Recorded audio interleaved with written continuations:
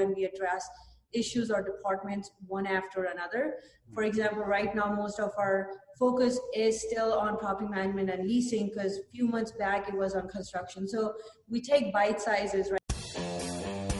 Hello and welcome to Pillars of Wealth Creation, where we talk about creating financial success with a special focus on business and real estate.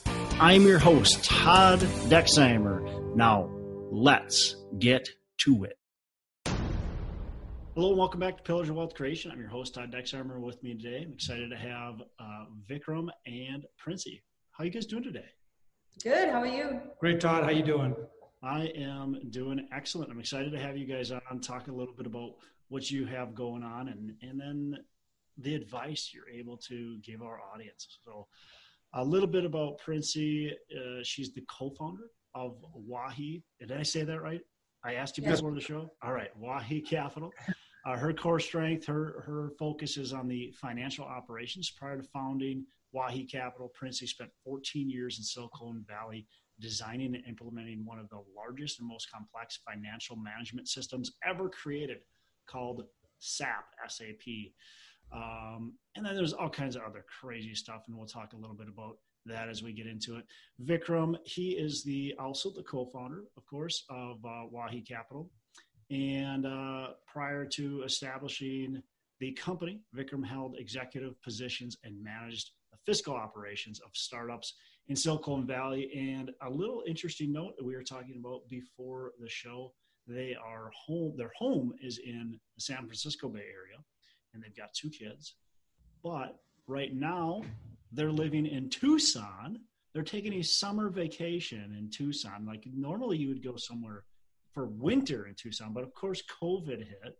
And they said, hey, school's out. We're going to go to Tucson where our properties are.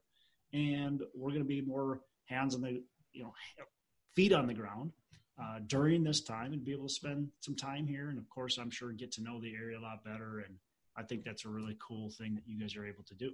So let's dig in. Let's tell our listeners a little bit more about who you guys are, what your company is all about, and then I'll fire away at questions. Sure, great. So I'll take start, and then you can help me wherever I'm slipping. So a little bit about Wahi Capital. So we formed the company in 2019.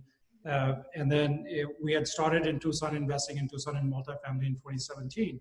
And when we started, we found out it was supposed to be a passive, business, like just everybody else, go enjoy the beach. That dream didn't last too long. It was within 3 months, Princey told me, if we need to be in this business, we need to fire the property management company real quick. Get on, start taking control of the operations. She's like, we've been doing it for other companies for 20 years. It's time to do it for ourselves. So very interestingly enough, from very quickly from passive to active to property management. And then we focus on a value add product because we believed completely in it being recession proof to a lot extent, because you're appreciating the value of the properties rather than, focusing completely on the market appreciation to happen. You're just organically bringing those, not organically, but you're forcing that into the properties for those renovations and bringing it to the market rents. And we're pushing them even higher. So we had this dream, and so we spoke to our contractor. We got him in, and we ended up building out a vertically integrated business. And one thing we seeked out to do was to make sure that whatever we are doing is good for us, good for the investors, good for the tenants, and it's for the greater good of the community and the neighborhood. And so the biggest challenge we faced as soon as we made that decision is how do you control the costs? And that's where Princey stepped in because she's the financial person.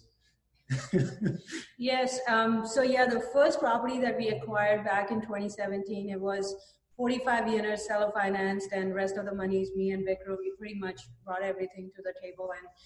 And then we sat down, it was a Sunday morning, I clearly remember, on an island, and we're like, what do we want, right? What do we want to give?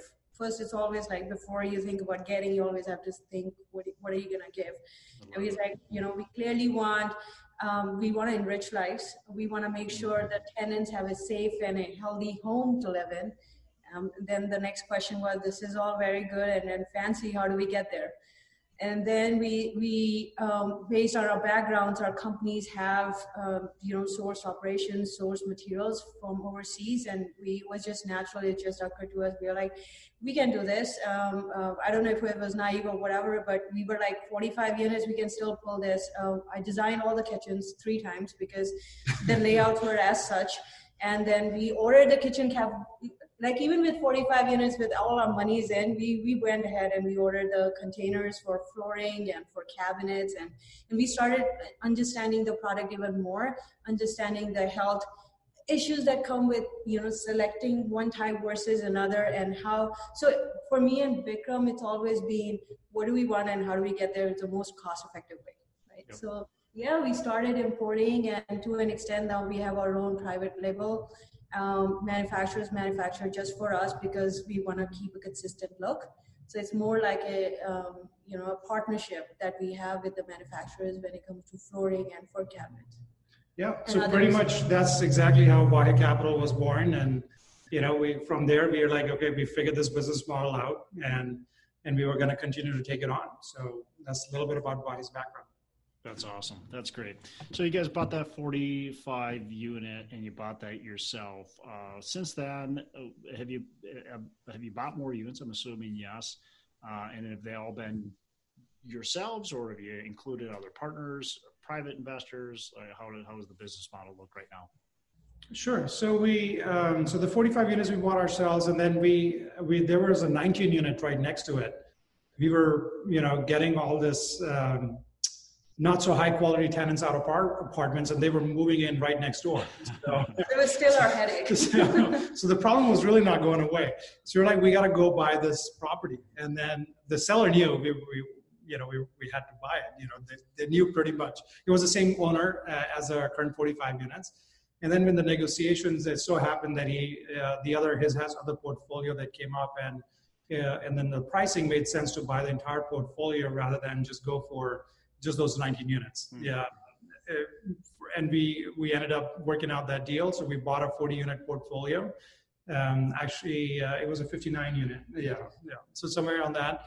And then then we closed another deal a few months later. It was a small 14 unit close to our 45 units. It was a beautiful property. It was a pocket listing, that we got. We were working with brokers and they brought that listing. It just made sense to take the operational, cost benefit analysis and just buy it. So we bought that. And then we get to a point where like, we were pretty much, out of our capital, and we were like, do we wait until refining these other properties, or should we go ahead and look into syndication? We had invested in a couple syndication earlier on and during the process, and then we were becoming more and more aware, and that's where we kind of made a decision. We got a very good opportunity through the broker relationship as well, and this was the only listed property that we have ever purchased. But anyways, we syndicated that deal. That was in March of 2019. Princey exited her W-2 job, and she got into full-time real estate at that point. And then we syndicated another 107 units last December. We closed. So those are the 2 deals, and we are blessed enough to be under contract on another property right now, even in COVID times, with pre-COVID with a very it's a value add deal. We've been talking to the seller for about 1.5 years. And it's at a pricing where even the bridge lenders have come out of the woodworks to help us fund that deal. So it's been pretty interesting the last few years. It's going to be our biggest undertaking till date. It's a 174 unit. 76. 176. It comes with a tennis court. We don't know what we'll do with that. So yeah, but yeah, dog park. Yeah. What was that? Dog park. Yeah, exactly. That's what an open workout area. Sport court or something. Yeah. Yeah. Exactly. And it's interesting you said that the bridge lenders are actually still into the deal, because bridge lenders kind of everywhere have pretty much gone to the wayside. So that does tell you the strength of the deal. If you guys have bridge lenders that are still interested, I've talked with several people over the last couple weeks, 3-4 weeks, that they had everything lined up. They were planning on closing, and then the bridge lenders pulled the plug on their deal. We were looking at a deal. And this one was very, very needed bridge. I mean, it was 12% occupied. And so bridge lenders, though, said, no, sorry, not now because of what happened. And we were practically getting it for free, and it still didn't work. So these bridge lenders they're just not out there. So that kudos to you for finding a good deal that works with bridge lenders. That's awesome. Yeah, no, exactly. We were also a little surprised when we started getting the traction. We thought we had to kick this can down the road, a few months. Actually, and then the seller was, because we've been working with him, why he gave this off-market deal to us really was because he believed in our model, what we are building here. And he came out and he wanted to seller finance as well. So now we have actually two options. One is to get a seller finance, the other is bridge, but the bridge is giving us 100% of the construction loan, where most of our strength and upside. So we are leaning towards going with the bridge. Yes. Yeah. Well, you're going to have to talk to me after the show, because I'll tell you how you can maybe even finance with seller financing better terms than the bridge loan. So we can talk about that. Yeah, no, absolutely. Let's talk about that. Yeah, there's just a lot of ways to get creative, and seller starts to offer seller financing, and it might be a good opportunity for you to get involved in that. And obviously it takes some of the risk that a bridge loan has off of the table, which anybody listening, really anytime you get a loan, whether it's a bridge loan or whether it's just a loan from the lender, any kind of lender, it creates a risk, right? It just carries its own inherent risk, and bridge loans probably more than many others. So if we can get creative and figure out how to work with the seller, that might be a great option. So, man, what a journey! Pretty crazy and exciting, I'm sure, right? At the same time, Absolutely. But you've now created this business, vertically integrated. You're doing the property management. You're doing the project management, right? You're doing the construction management. Correct. And we're doing the renovation in-house. Yeah. All the renovation in-house. All the renovations. Other than trades. That's great. The trades are something that we farm out, but everything, basic renovations, everything else is all done in-house. That's great. That's great. And you're doing it all from out of state. Well, right now you're in state, but from out of state. Let's talk about some of these systems that you have put into place. How have you done it? Because I know myself I invest out of state. It's difficult to have everything together and then to think about having your own property management company and doing a lot of the project management. That's very difficult to do. So let's talk about some of the systems that you guys have put in place and how you've done it. Maybe start from some of the basics.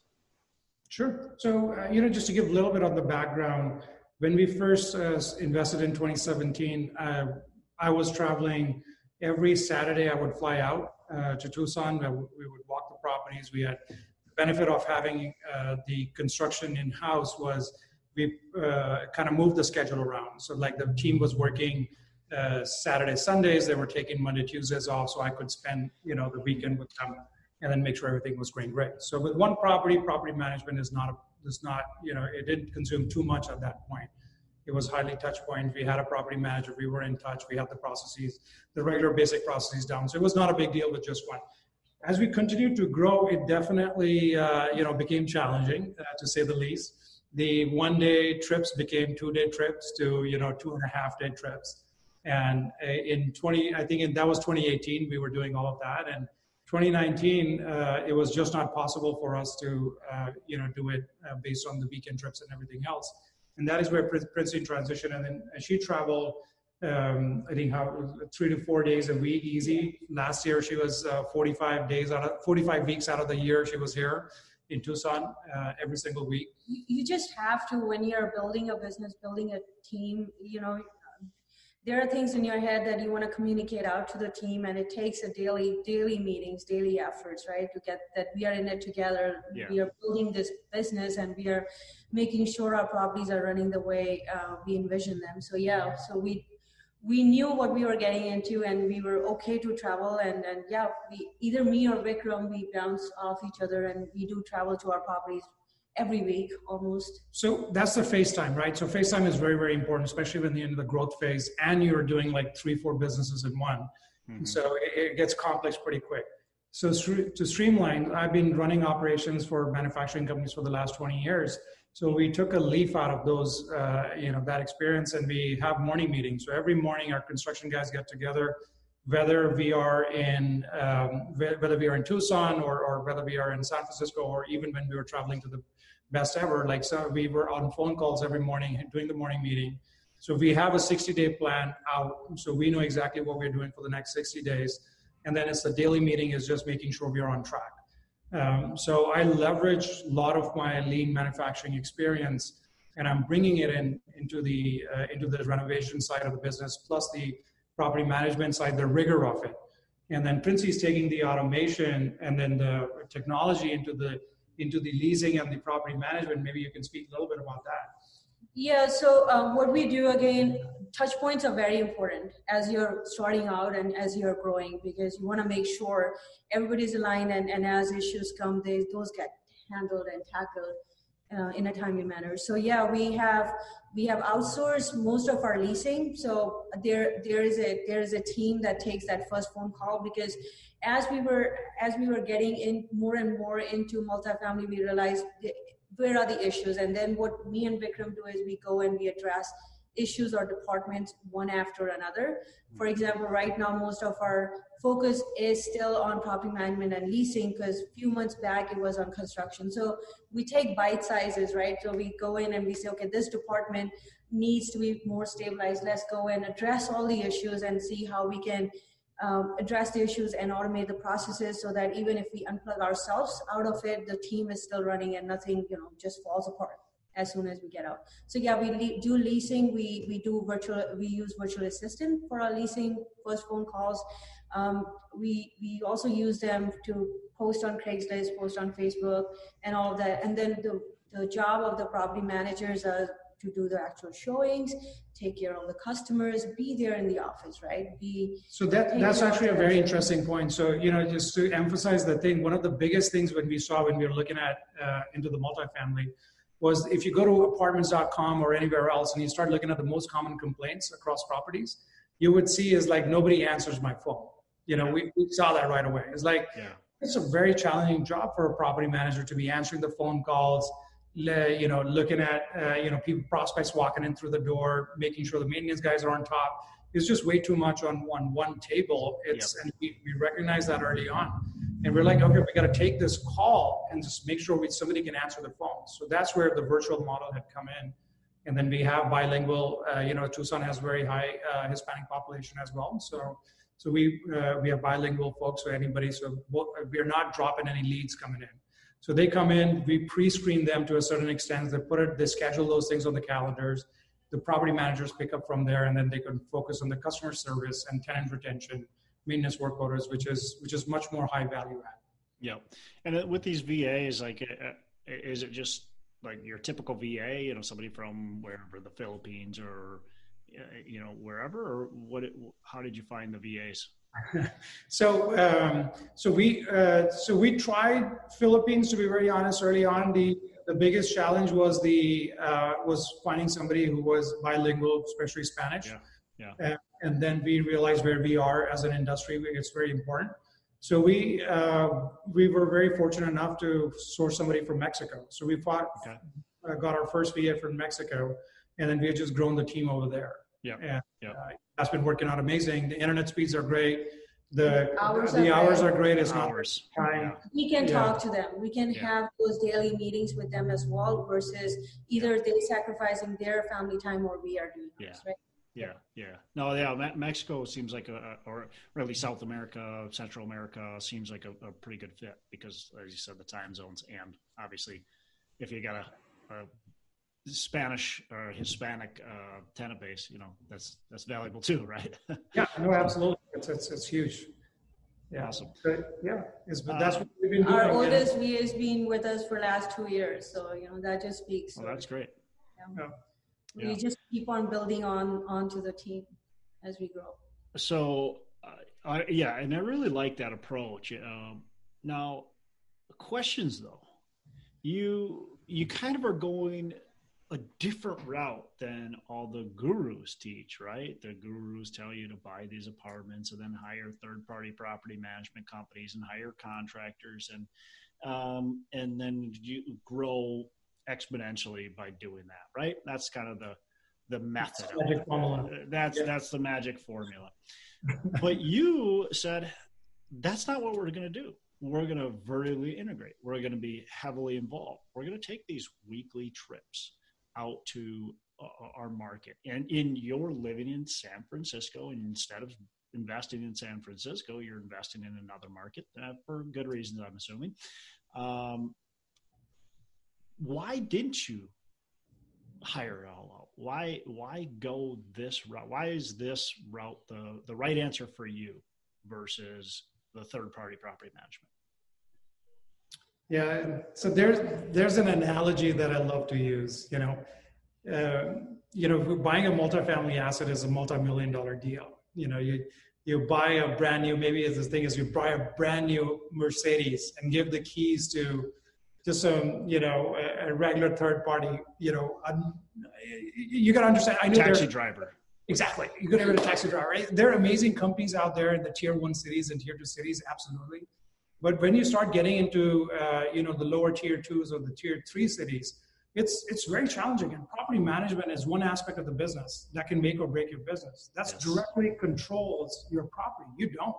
Yeah. And there's nothing you can do. You can throw money at it. We tried doing that. For the first 3 months, we had a property management company. We literally wrote big checks to them, and we got tons of receipts. I'm not saying that they were taking it away, but it's very, very difficult to understand how come over property's income, we were still cutting these big checks. And as soon as we took over, the cash flow just went neutral. All of a sudden, we were not burning any cash. So, that tells you the power of controlling, like if you're controlling the property management, how much you're controlling. And another big thing is it's a multiplier for us investors. It's a multiplier, right? You add a dollar, you're going to multiply it by 10 times or 6 times. For property management, it's a 3% of that dollar. So to look at it, it's a whole different perspective that we as investors bring to a property. We hustle hard. It's a very tough business. It is not an easy business. It's not something I would do for anybody else. And I think, but I think we would never give this out either. Now that we have known how instrumental it can be into the controlling the project and getting a project to where it can be. Just imagine the speed with which you can move, right? And speed equals money. Is just, you don't have to talk to regional, you don't have to send an email. Regional doesn't have to talk to the property manager. You pick up the phone, you call them, say, I want this apartment turned, this much is budget is approved, go ahead and do it. Within 5 minutes, you have made that decision and made that the property manager is making that phone call. Versus a property, third-party property management and everything else. It's layers. It's just different, many layers you have to go through, and it just slows everything down. And of course, you lose some of the communication as you go down the layers as well.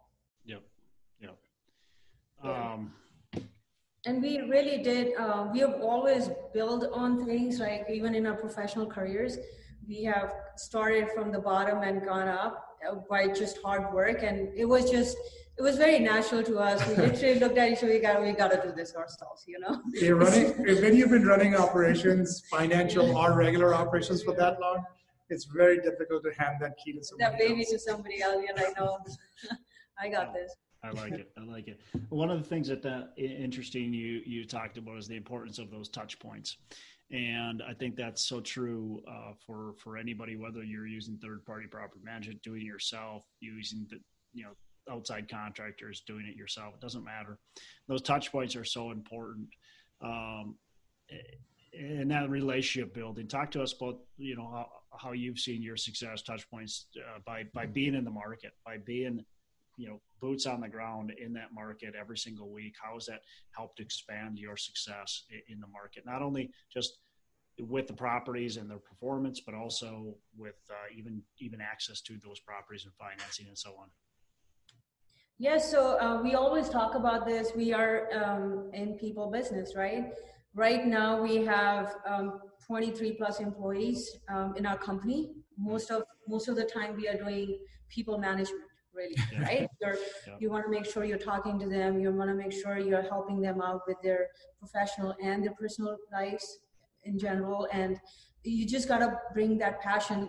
What people are really looking for is someone to hear them out, right? And after they know that there's someone who's hearing me out, then they start to open up and then they start to flourish.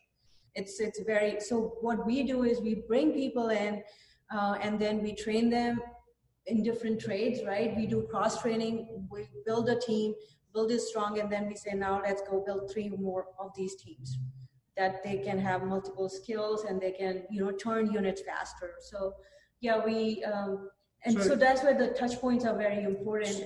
So internally, definitely, and it's active feedback. So every week we have standing meetings with all our key property managers, the main players in the construction side.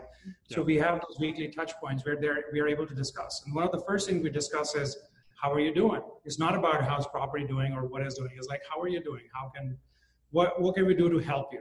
Right? That's the first thing. And that, sets the tone for the rest of the meeting. We are able to connect with them, which if you are remote, is not really always possible. You can still do it over the phone, but there is still something to a human presence. So that is very important. And that's definitely one of our biggest points why we want to keep coming back to Tucson. We want to be physically here with the team. Yeah.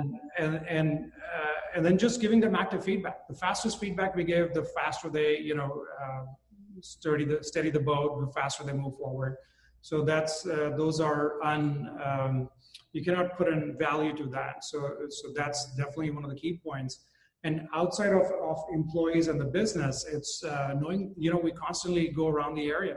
So we are hyper focused in where we invest. And so we have picked out the areas where we know this is the growth is happening, this is where it's going. And we actually look for properties as we drive around. So every opportunity I have to drive between the different properties from, where we are staying around, we take a different route. And when we take a different route, we discover these different properties and then talking to the local brokers and everything else. So now after 2.5 years, we pretty much know kind of which properties are where, what's happening. We've been trending where the pricing has been going, which is pretty instrumental. And then being local on the floor, we know exactly, at least from outside, what are the things that a property needs. So when it comes to underwriting, we're able to write it faster. We're able to write it really well and be able to visit the property even before doing official tours and stuff. So that is also huge being in the local market. Yeah. A lot of big advantages to either being in your own local market or making sure your boots on the ground. One thing I've really noticed, and as I've talked with people in my podcast, brokers, one of the big things they want to see is they want to actually know who they're dealing with. They feel a lot more comfortable because they look, these residential brokers, they get a listing and they're just trying to sell it as quickly as they can. If somebody sends a letter that says from a bank that says they can buy it, good. That's all we care about. Where a commercial broker, they've got one shot at that property.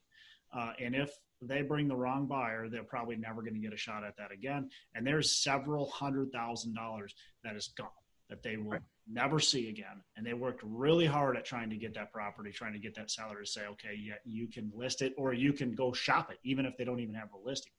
So they want to make sure they know who they're bringing that deal to. And if you aren't spending time in that market, if you're not getting to know the brokers, they're not going to recommend you for a deal unless you can show them a big, huge proof of funds and they know that you're multi-millionaire and you'll close on the deal regardless. But for the most part, for most of us, they're not going to take you serious unless they actually meet you. And one big advantage of what you guys are doing is that you're actually meeting people and you're getting to know them. And I love the driving back and forth to these properties and taking a different way.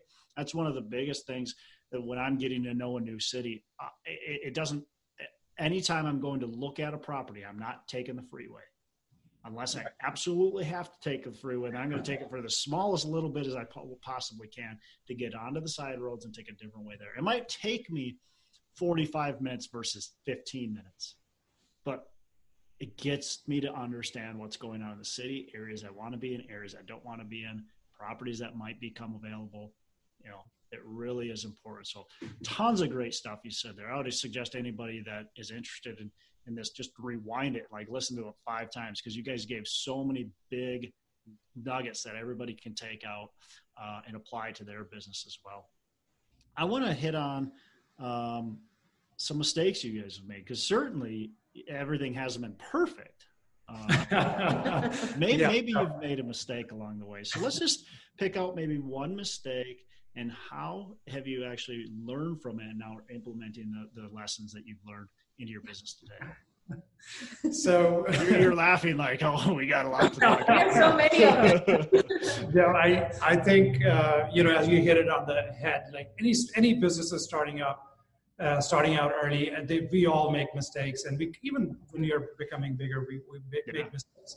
It's just that how impactful it is. And I've been working for startups for the last 12 years. One of the things that we say in the startup world is you fail fast, fail early. You want to do that so that you learn those lessons and you continue to innovate from there. And then another one, of course, if you're not failing, you're not learning, obviously, because you're not staying within your bounds. So we got this value add deal, the first 45 units. It was about 55% occupied on paper. And it was 45%, being economic occupancy, where I was around 45%. Yeah. And then when we got in, we started finding out that these guys were actually, some of them were not paying. They were just, it was just a bad crop, right? So we knew exactly what we were getting into, because we knew the exact area. We had surveyed it. We had watched it at different times of the night. We would come in. We would watch it at like 9 o'clock, 7 o'clock. Literally stand in our car and midnight. Midnight, I would step out, go walk through the property, see what's happening, because that was our first deal, right? It was pretty unnerving at that time to go buy, a 45-unit deal in a different market, and that to a value add, which you knew had some rough tenants in it. Yeah. We wanted to gauge an idea. So with us, we have a little higher risk taking, a cushion, or we're a little bit high risk takers. Yes. So for us, it's like, how big of a risk is it? It's always a question of quantify it. So once you quantify a thing, it's solvable after that. And so for us, we're like, okay, we're going into this building. How big of a problem it is? So we kind of identified. I've honestly forgotten some of the apartment numbers, but until late last year, I kind of knew the apartment numbers that we knew were causing a lot of the problem in the property. And there was some drug trafficking going on. There was some other stuff going on, which was not quite so legal. So we went in. You bought a fun one. No, it was absolute fun. It was with olive trees. I don't think you could do any worse than that. Maybe there's a couple ideas, but it was right up there. And then we evicted the tenants, and once we got the evictions done, the people moved out. We actually didn't have much trouble doing that, because what I've seen is, as soon as people realize that you're not going to accept that kind of behavior or that kind of, they don't want to be there. They leave. Yeah. We have never had problem with any of those tenants. We have a problem with tenants who are a little bit entitled. Yeah. Somehow they're a more powerful problem than truly the tenants who are doing illegal stuff. So we got the property down. We got a 20% occupancy, and we're like, let's renovate the units. And so we're looking at basic renovation. We're looking at renovation. We're like, okay, this side of the building is empty. Let me go ahead. I'm getting a better deal at demo. Let me just demo all of them at the same time, right? So we were classic mistake. Never do that. And then the property management company that we had let go, they reported stuff to the city. Something happened. The city came in, shut us down, because we took off a small piece of the wall that had an electric conduit running through it. That was the only reason we needed to get a sketch done and somebody to approve it. Otherwise, in city of Tucson, it's beautiful. You don't need permits for basic renovation. So to get that, you need an engineer, to an architect. To get an architect, you finally find an architect. We finally found, he had to go search for an engineer. Phoenix was overheated. It was tough to get anybody in here. So we were shut down for about four months. We couldn't renovate any units. And 4 months at 20% occupancy, we were burning, I think, $20,000 a month between our everybody else right out of our pocket. And we came to a point where we were like, there was a 30-day gap. We didn't have cash. I'm like, where do we get those, $20,000 from? So of course, when I'm in trouble, I call Princey. So she's our financial excellence for no reason. So I called her. She figured it out. We went ahead, opened the credit cards. We had saved our credit scores. We had great credit score. We were able to get the cash that we needed to get by that month. Oh man! And then we closed the 59 unit portfolio the next month, and then the cash started coming in. And that cash saved us. And that was the biggest lesson for us. Yeah, that was, for us, we two things we learned. One is cash is still the king. You gotta be. Yeah. You got a cash flow. You got a cash flow, no matter what good of a deal you're getting. The second is you need to plan. Even though we came from that corporate environment where we knew that, and we were implementing it, but we did not see some of the loopholes, basically, some of the things that were overlooked. Yeah. So now when we start our renovation projects, when we are going through with this new deal, that we are going through the loan process and everything, we are already designing our kitchens. We are already understanding what it's going to take from us. Do we need city's permission? What do we need from day one? Because since last year, when we acquire a property, we do demo and we start our remodeling from day one. But then in order to get there, there's always about 2 months, right? I think 2 months of planning of material, 2 months of planning of your plans, the structure, the team, the engineers, the plans that you need to make sure everything will be okay on day one and you're not going to get shut down on, 30 days from then. Yeah. So yeah, that was our biggest lesson learned. Thank God we learned it on our own time and quite early, right? And quite early. And now we go in, we ordered for our latest deal, the material is already on the ship. It's coming in. We already know what permissions we need and all that stuff. But yeah, so lessons learned. Cash flow is king. You gotta have cash. You gotta plan your remodeling and your construction, whatever you're getting into. You really need to plan ahead. You can't demo and then plan. Yeah. so important. But a lot of people don't think that with us. So what the mistakes you guys made are so common.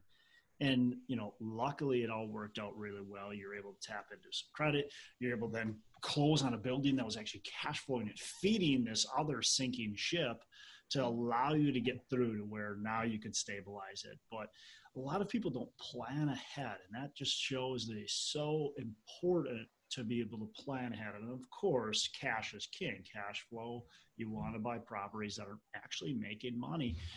It's so easy to buy a sinking ship like that and think, oh, I'm getting such a great deal. And all of a sudden it's not such a good deal because they take so much more money than what you ever would have planned on. Like, I'm sure you guys looked at it and went, oh, we know it's going to have some vacancies. We know we're going to have some issues. We've got this money put aside. But then things go wrong. And all of a sudden, at $20K a month, bam, bam, bam, for 4 or 6 months. Pretty quickly, yeah. Yeah. Now we always make sure we have that cushion. We always make sure those hundreds of thousands of dollars are kept aside. That's our safe monies, right? That's a contingency. We just always have contingency funds. And you have to. Yeah. A great lesson to learn on your very first deal. I'm glad it didn't knock you out of real estate. Oh yeah. Because a lot of people would have written it off and said, I'm done. Never going to do this again.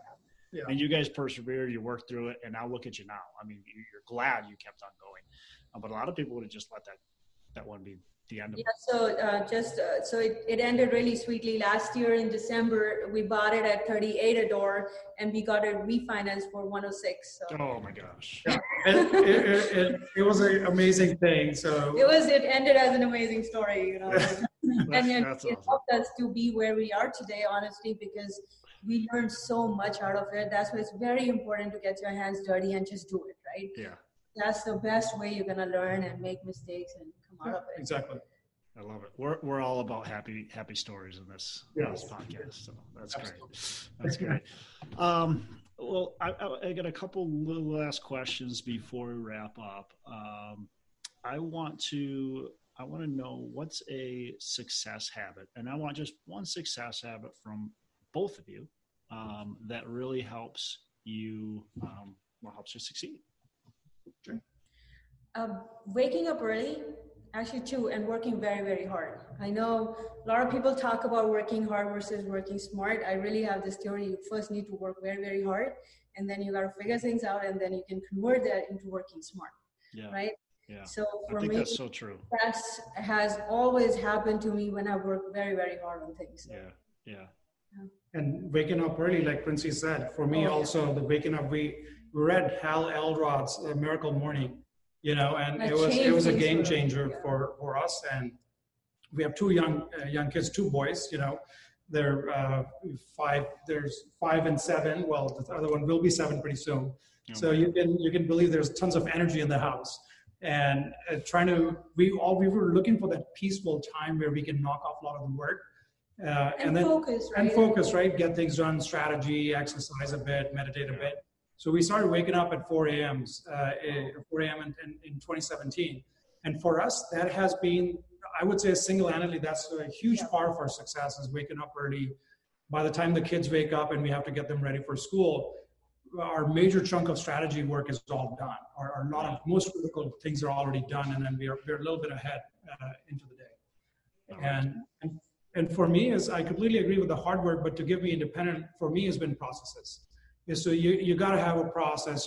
Because you can improve upon a process. If you don't have a process, you cannot control it. Nothing is controllable. So for me, it's very, very important, and it's something that helped because I also trained as an industrial engineer. You know, got into quality engineering and operations. So I've actually fine-tuned this over a lot of years, and I completely believe in processes. Yeah, we call him, he's the process guy. So Vikram always says, even if it's a bad process, it has to start from a process, and then we can improve on it, fix it, right? Beautiful. I like it. Yeah. What's a favorite book? So many. Rich Dad, Poor Dad is a great read. You got to read it once at least every year to keep you in check and keep you focused on your targets. For me, Think and Grow Rich has been by far the most influential book. And we mentioned Hal Elrod. There's, Grant Cardone, 10X. Those are very good books. So 10X was something we read in 2017. A little story on that, and I run a lot on the treadmill, and I would read it, listen to it, and then I was like, "We got this, Vikram. It's okay, we just gotta do 10X, right?" It's a simple formula, right? But that Think and Grow Rich is where it's very deep. I put it on a yearly read cycle. Yeah. Every year you get something different out of the book. Even till 100%. Today, we get something different out of it. Probably because it's written back in 20, and we don't talk like that anymore. So no, absolutely you pick up so many new things after you read it so many times. So. Once you work through the quirks, you get to the foundation of the things. It's ground shaking. Yeah. Every time it's because every few months or few years we are growing personally as well, right? Yeah, 100%.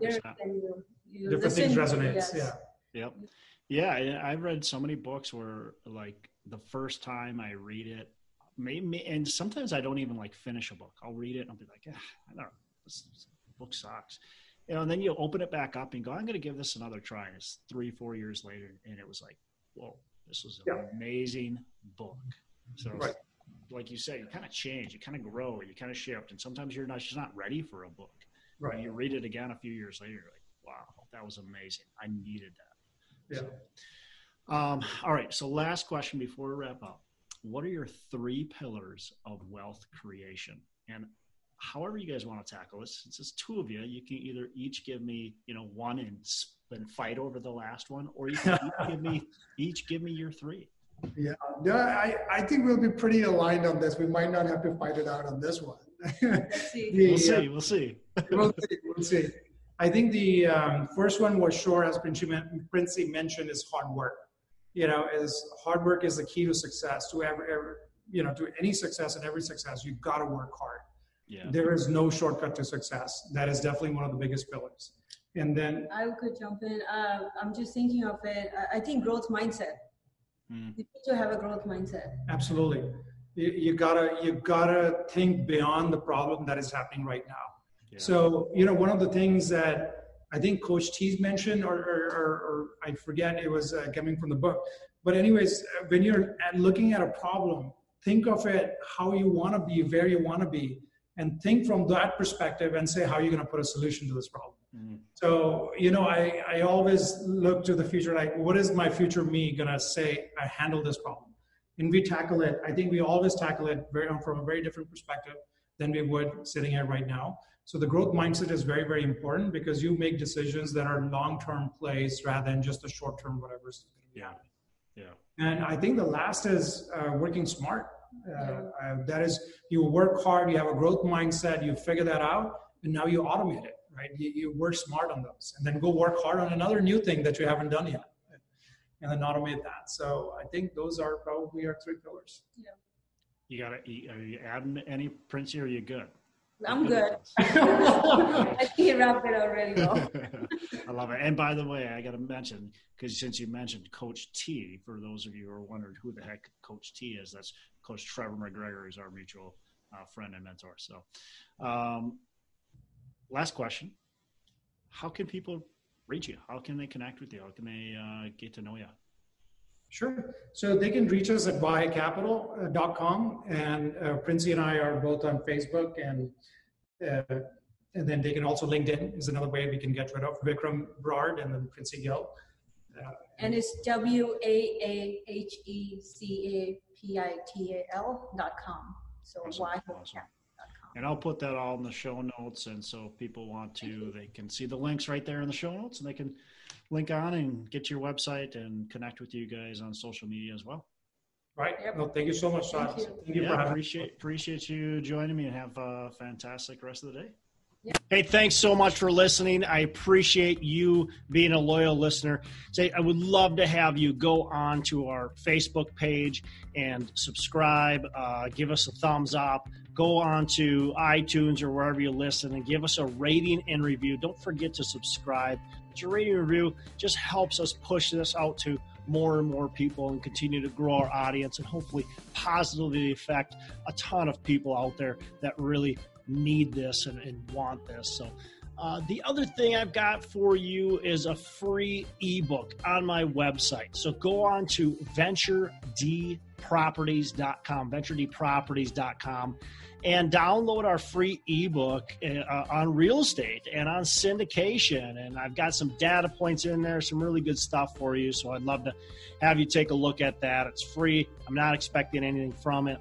And also, look, if you want some help in multifamily, want some help learning, growing, getting your business off the ground, I would love to talk to you about what it would look like to work with me potentially and see if that's a good fit. So you can go to coachwithdex.com and check that out, and we can definitely have a call. Thanks a lot for listening. You make it a fantastic rest of the day. I'll catch you on the next episode.